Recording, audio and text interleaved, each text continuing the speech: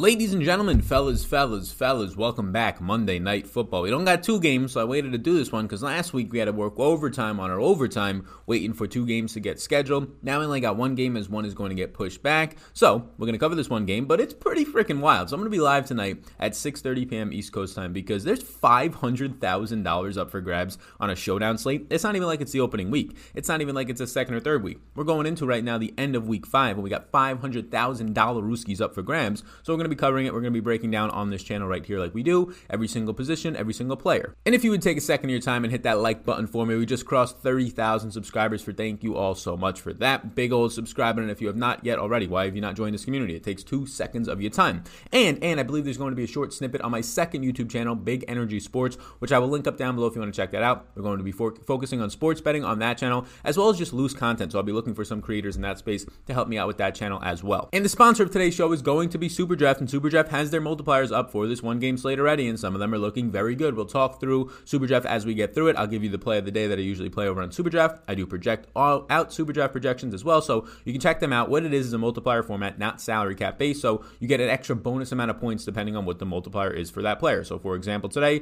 the multipliers that you're going to see on Jared Cook, if he plays, are 2.2x. So he gets 2.2x times his points compared to Kamara, who's only getting 1x his points. So an extra 120% points, whatever Jared Cook gets, you multiply it by that, and that's how you can get a little bit of a strategy going on. If you use the promo code SAL, my name, SAL, you will get a 50% deposit match, so literally just free money bonus up to $1,000 in a slow drip format. So go ahead, take advantage of the free money, take advantage of the fact that these contests and these games are not nearly as hard as some of the other spots because the contests don't fill. All the professionals aren't over there. $3,500 to first place tonight in their main contest for the Showdown slate. Check it out. Promo code SAL, SAL, lets them know that you come from me. It's all linked up down below. So let's start this bad boy off, and we'll start it off top with the most expensive player. I will call out that Michael Thomas has been suspended, got in a fight, punched somebody in his practice, so he's not going to be playing in this game right now. So what you end up getting is the most expensive player in the slate, Alvin Kamara. And I believe they were going to price him here just in case Michael Thomas wasn't playing. Thomas was supposed to play, but with Kamara out, look, it's going to be hard to pass up. He's $12,000, so yes, if you're hand building one lineup and you want to fade who it's going to still be a chalky Kamara, that's fine. I haven't projected for north of 25 fantasy points, so on a Showdown slate, there's going to have to be a lot of positive things, if he stays healthy, a lot of positive things that this defense does to stop him, but he has the number one target share in the NFL amongst running backs, and it's not even like it's 20%,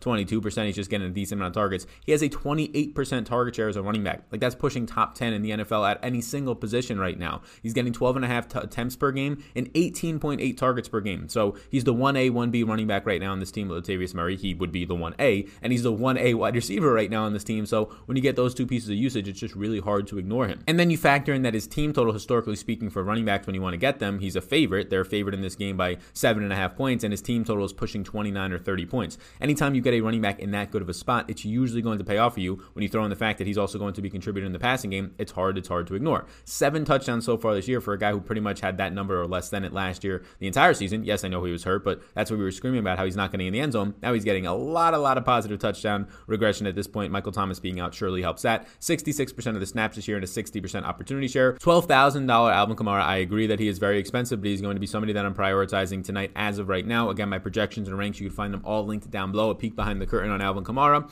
for his Draftkings projection right now for me is going to be right around 25, and his Super Draft projection, since it's a 1x multiplier, also going to be right around 25. Usually the 1x multipliers don't look that good on Super Draft, but tonight Kamara will be somewhere, not the highest projected player for me, but it'll be somewhere around the top 5. Next up, the second most expensive player, we stick to the Saints right now, and you end up getting Drew Brees at $10,400. For a quarterback, this is a fair price point. Yes, he hasn't been as great as everybody wants, but he's still been decent. Like, he's not throwing downfield, right? He's attempting 32 attempts per game and only 6 attempts downfield, 20 plus more yards all season long. That's not great, but this has kind of been the story now for 3 or 4 years. He still has a 7.8 yards per attempt, which is a good number, above average. He's still top 5 in true completion percentage, which is just something that you know when you lock in Drew Brees to be ranking highly in that category. The Saints do have a top 10 pass protection unit against a bottom half of the league pass rush, so this is a good matchup for him, and he's going to be a touchdown favorite. $10,400, I would prefer the quarterback who's probably playing from behind more times than not, but he also has a better team total of a touchdown, Brees, so if you consider that maybe he's going to be getting that one in the passing department, it kind of does justify his price at $10,400 and maybe even makes him a value. He's only averaging 17 fantasy points per game, which is only 21st among quarterbacks this year, and he's number 7 in red zone attempts. So 17 fantasy points per game. If he gets 17 in this specific game right here, or his 18.2 for Draftkings points per game, 17 is standard PPR leagues, his 18.2 Draftkings points per game, it's not the same as Justin Herbert, but if he's able to do that, he could be very much so in play. I would prefer Kamara, who is much more expensive, but I would prefer his ceiling there. And again, the next player up, I'm going to actually prefer Justin Herbert, but Drew Brees is going to be a yes for me because just crunching my 150 lineups right now, I can tell you that I'm going to be getting a lot of both both quarterbacks based on where their price points are.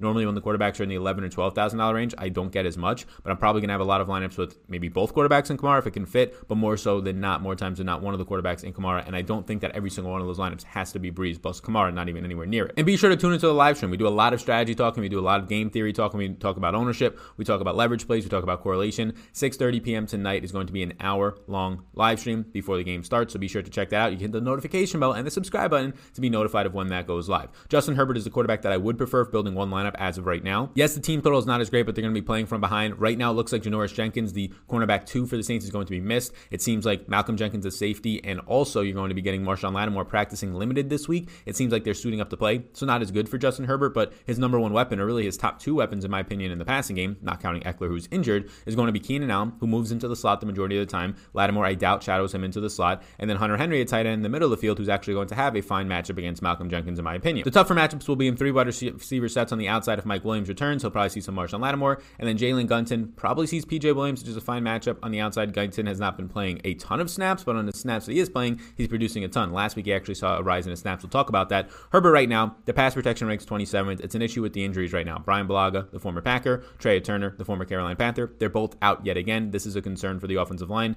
35.5 attempts per game, 310 yards per game for the rookie. He's looked fantastic. He's top 5 in yards per attempt at 8.7 right now. He's top 5 in true completion percentage, even better than Breeze. He's the number 2 quarterback in the NFL under pressure this year, and he's being under pressure a lot, and he's number 2 in his wide receivers yards after the catch. So we saw that last week. Guyton had a huge touchdown. Tyron Johnson, who I didn't even know who that was until he had the long touchdown.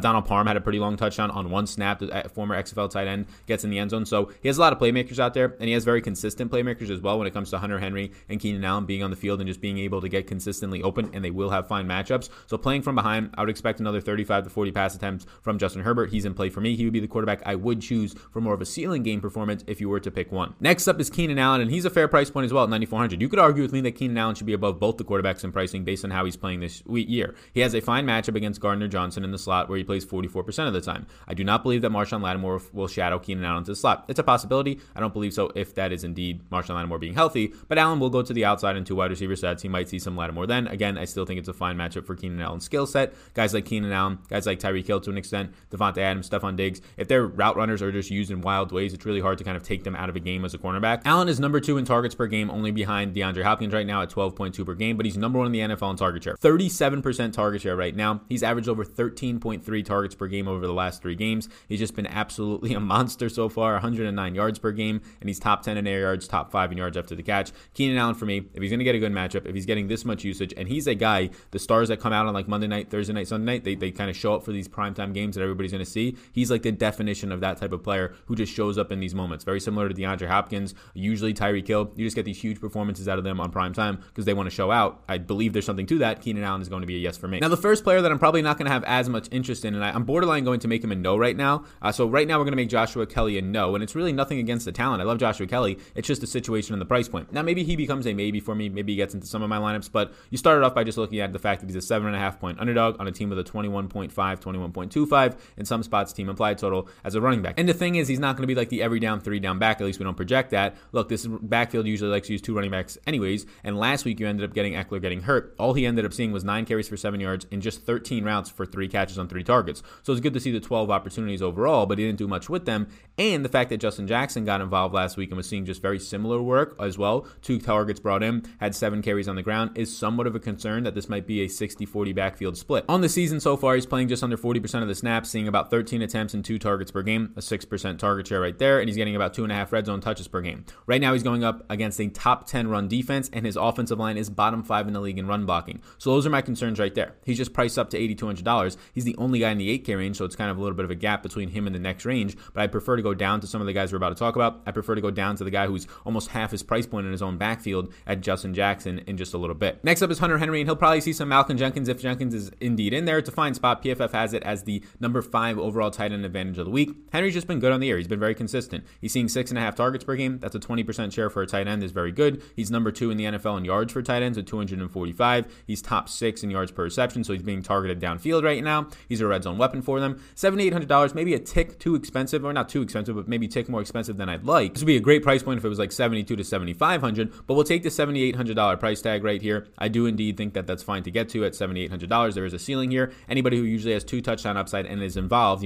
seeing like 6, 7, 8 targets a game, like Hunter Henry is usually going to be a yes for me on a showdown slate if they have that type of upside. Next up is Tre'Quan Smith, and Tre'Quan Smith leads all the Saints wide receivers since the end of week 1 when Michael Thomas got hurt. So since Thomas has been out, he leads all the Saints wide receivers right now in routes run with 32.3 per game, but not in targets. He has 16 to Emmanuel Sanders 17, 13 catches for 182 yards. He is playing majority of the time, 44% of his snaps overall out of the slot right now. We'll probably see Desmond King, which is not a good matchup by any means. It's not ideal. 4.5 targets per game on just a 14% target share so far for Mr. Tre'Quan Smith. None of that really sounds that great right now. If Jared Cook comes back, there's an argument to say that he's like the number 4 option in Tre'Quan Smith, although maybe the number 1 talent at wide receiver, but number 4 option right now behind Jared Cook, behind Alvin Kamara, potentially behind a combo of Latavius Murray if it's a running game script, or Emmanuel Sanders who's neck and neck with him right now in targets. Right now, I'm not getting the greatest value out of Tre'Quan Smith. I do think there's a lot of upside in his overall usage and overall downfield usage. He's going to remain in play for me, but I do think this is a really tough matchup. He's probably, if I put a bunch of X's on players, it means a maybe. He's probably the one who goes out of my overall interest. If I'm playing 1 to 3 lineups, I'm probably not playing him. If I'm playing 150, I assume I get some, so that's why I put him as an X. He'll be in my player pool, but he would be like one of the first players to kind of get out of that range probably.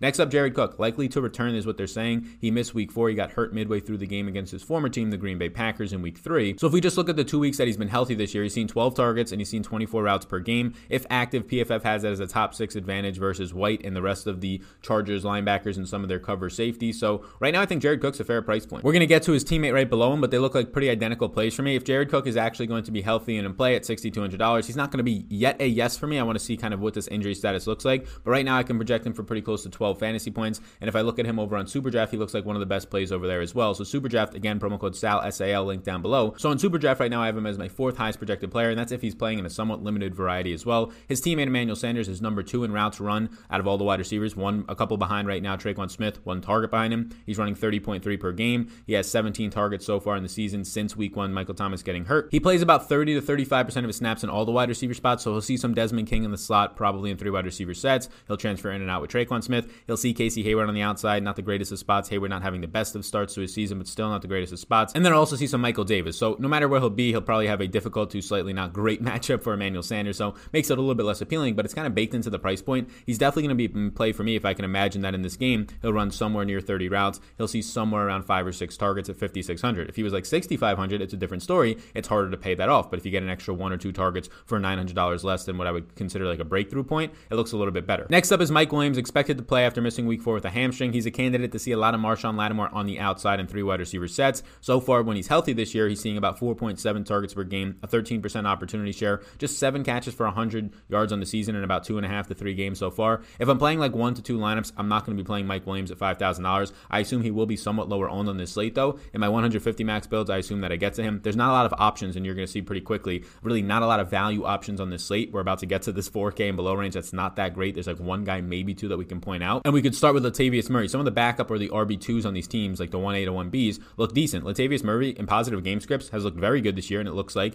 as a 7.5 point favorite, he's going to get that opportunity again. He's played 34% of the snaps, and he's seen 36% of the opportunity share. He's getting about 12.5 opportunities per game, 11 touches and 1.5 targets right now. He sees 2.8 red zone rushing attempts per game, so there's a lot of upside pretty easily, in my opinion, if you get a touchdown to pay off this $4,800 price tag. He's coming off of a 16 touch week, which is the second time he saw 16 touches in a game since week 1 when they also had a big lead, and the third time this year he's seen at least 13 touches. He's just running 7 routes per game, ran the most last week at 12, so you're not going to get much of a passing game involvement, but if you can kind of bank on 10 to 12 touches at $4,800 with red zone usage, it's pretty interesting to me. He's going to become a yes at this point at $4,800 because I do think there's upside. On a showdown slate, if you're getting below $5,000, where there's not much else value below you, getting those 10 to 12 to maybe even 15 touches in a game in a positive game script for your kind of workload and red zone usage is really hard to ignore. Justin Jackson, I'm also going to have interest in. Week 4, he only had 6 carries for 9 yards, ran 8 routes, and did see 2 catches, so he brought in 8 overall touches on 8 opportunities, compared to his teammate who saw about 12 overall opportunities in Joshua Kelly. Now, keep this in mind. I said earlier, 60-40 split is what I expect here, but I'm not going to be shocked. Maybe even a 65-35 split with Justin Jackson being, unfortunately, the 35 of that, but I would not be shocked if this gets closer to 50-50.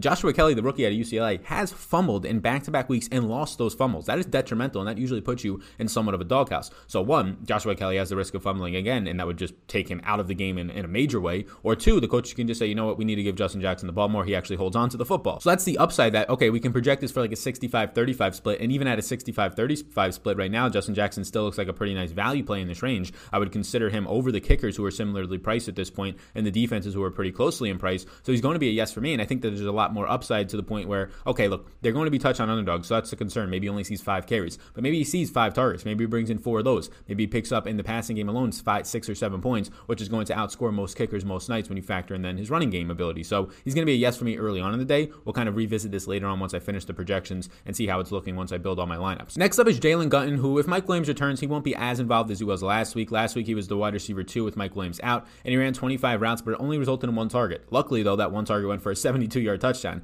He's played 83% of the snaps on back-to-back weeks, so Mike Williams being out is definitely raising his snap count a ton right now. If Mike Williams returns, I still think Guyton is going to be the wide receiver 3 on this team, but he probably falls behind Hunter Henry in the pecking order, maybe the running back, so he's like the 4th or 5th option whenever he's on the field, and even right now, he's not getting a lot of usage from Justin Herbert, just a couple looks a game. He's just lucky that those are going for touchdowns. Had a touchdown a couple weeks back with Justin Herbert in Herbert's debut as well. So he's locked in as a top 3 wide receiver on this team, but he's pretty expensive for what the role is probably going to be. If Mike Williams returns, maybe you get 15 to 20 routes out of Guyton here, maybe you get 2 or 3 targets at most out of him. It's not that great. I'm not going to make him a no right now because I want to wait on this Mike Williams news, but odds are from building just a couple of lineups, I don't want to put Guyton in there. I think he's kind of just overpriced for what his role is. Next up, you have the kickers. As always, the kickers are fine to get to. I usually set a rule, especially in higher total games like this one approaching 50, to get at most 1 kicker, but that's fine if I have none. I usually don't want 2 kickers in my lineup, so that's probably what I'll go to right now with the kickers. The Saints defense ranks 19th overall. They're top 10 in run defense and tackling. They're just not that great in pass coverage, and that's why we like Herbert today, and they're not that great. They're around average in pass rush. They're in play at 3,600. I'm not going to just make them a no just yet. I think that these both defenses I will keep in my player pool as of right now. Same with the Chargers, who are not as good, 21st in total defense.